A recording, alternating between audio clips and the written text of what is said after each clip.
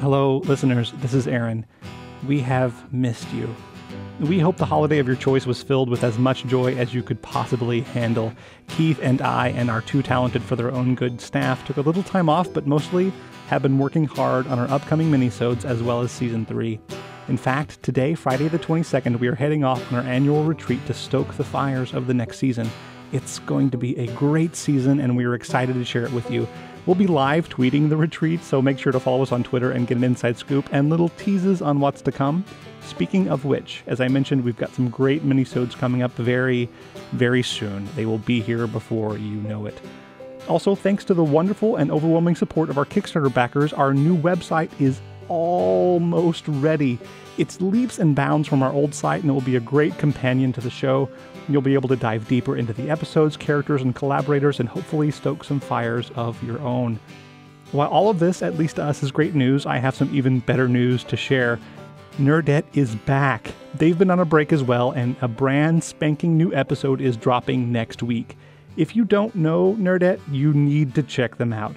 Hosts Trisha Bobita and Greta Johnson unearth compelling conversations from people like Neil deGrasse Tyson, Miranda July, Kate Mulgrew, aka Captain Catherine Janeway.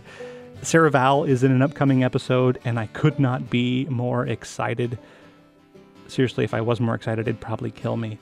But I know that our recommendations can only go so far, so we'd like to share with you a little piece of their past work. Last year, they did a series of Great Lady Nerds of History. It was literally amazing. It filled us with amazement. And we'd like to share one of those pieces with you. So give this a listen, and if you haven't already, go subscribe to Nerdette. So glad they're back.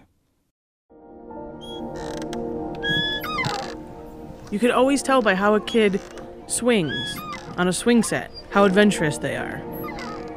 How high are they willing to go? Are they begging their parents for an underdog at the park? And then when they get a little older, there's the kids who launch themselves from the highest point possible into the mulch or the turf or whatever's on the ground, just to spend a few extra seconds in the sky. There's a park on the south side of Chicago named Bessie Coleman Park, and I bet there's more than a few daredevils there, but I bet most of them would still feel a knot in their stomach if they saw some of the things Bessie Coleman did in a plane.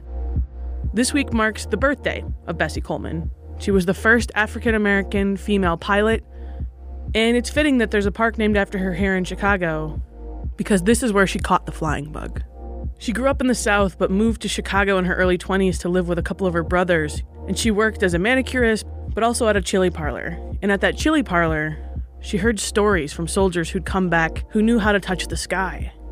This was America's first crop of pilots who came home from the war and had nothing to do with this skill set. There was very little commercial flight. The planes themselves were terrifyingly unsafe. So a lot of these men did the only thing they could think of when they came home from flying in the war. They created a business out of flight. And they did it with these surplus airplanes that the military no longer needed. So for a couple $100, which was more money back in the 1910s and 20s to be sure, but only a couple $100, you could get an airplane. And again, these airplanes were not the sturdiest. And they were open from the pilot seat to the wing. And so you may have seen videos of this before, old-timey footage of people teetering on the wings or jumping from plane to plane. These daredevil stunts were called barnstorming. And Bessie Coleman was intrigued by all of it, but especially flying. But to get that pilot's license, she couldn't do it in the United States. No American flight school would allow a black woman to train. So it was actually the publisher of the Chicago Defender who said, you have to go to France. In France, they let women fly. So he helped her raise money, she learned French, and she set off to Paris. And there she learned how to fly. Bessie Coleman came back, and she too couldn't find work as a commercial pilot. Her gender and her race meant that no one would hire her, even if there were enough commercial pilot jobs. So she ended up barnstorming too, doing these crazy stunts in the air.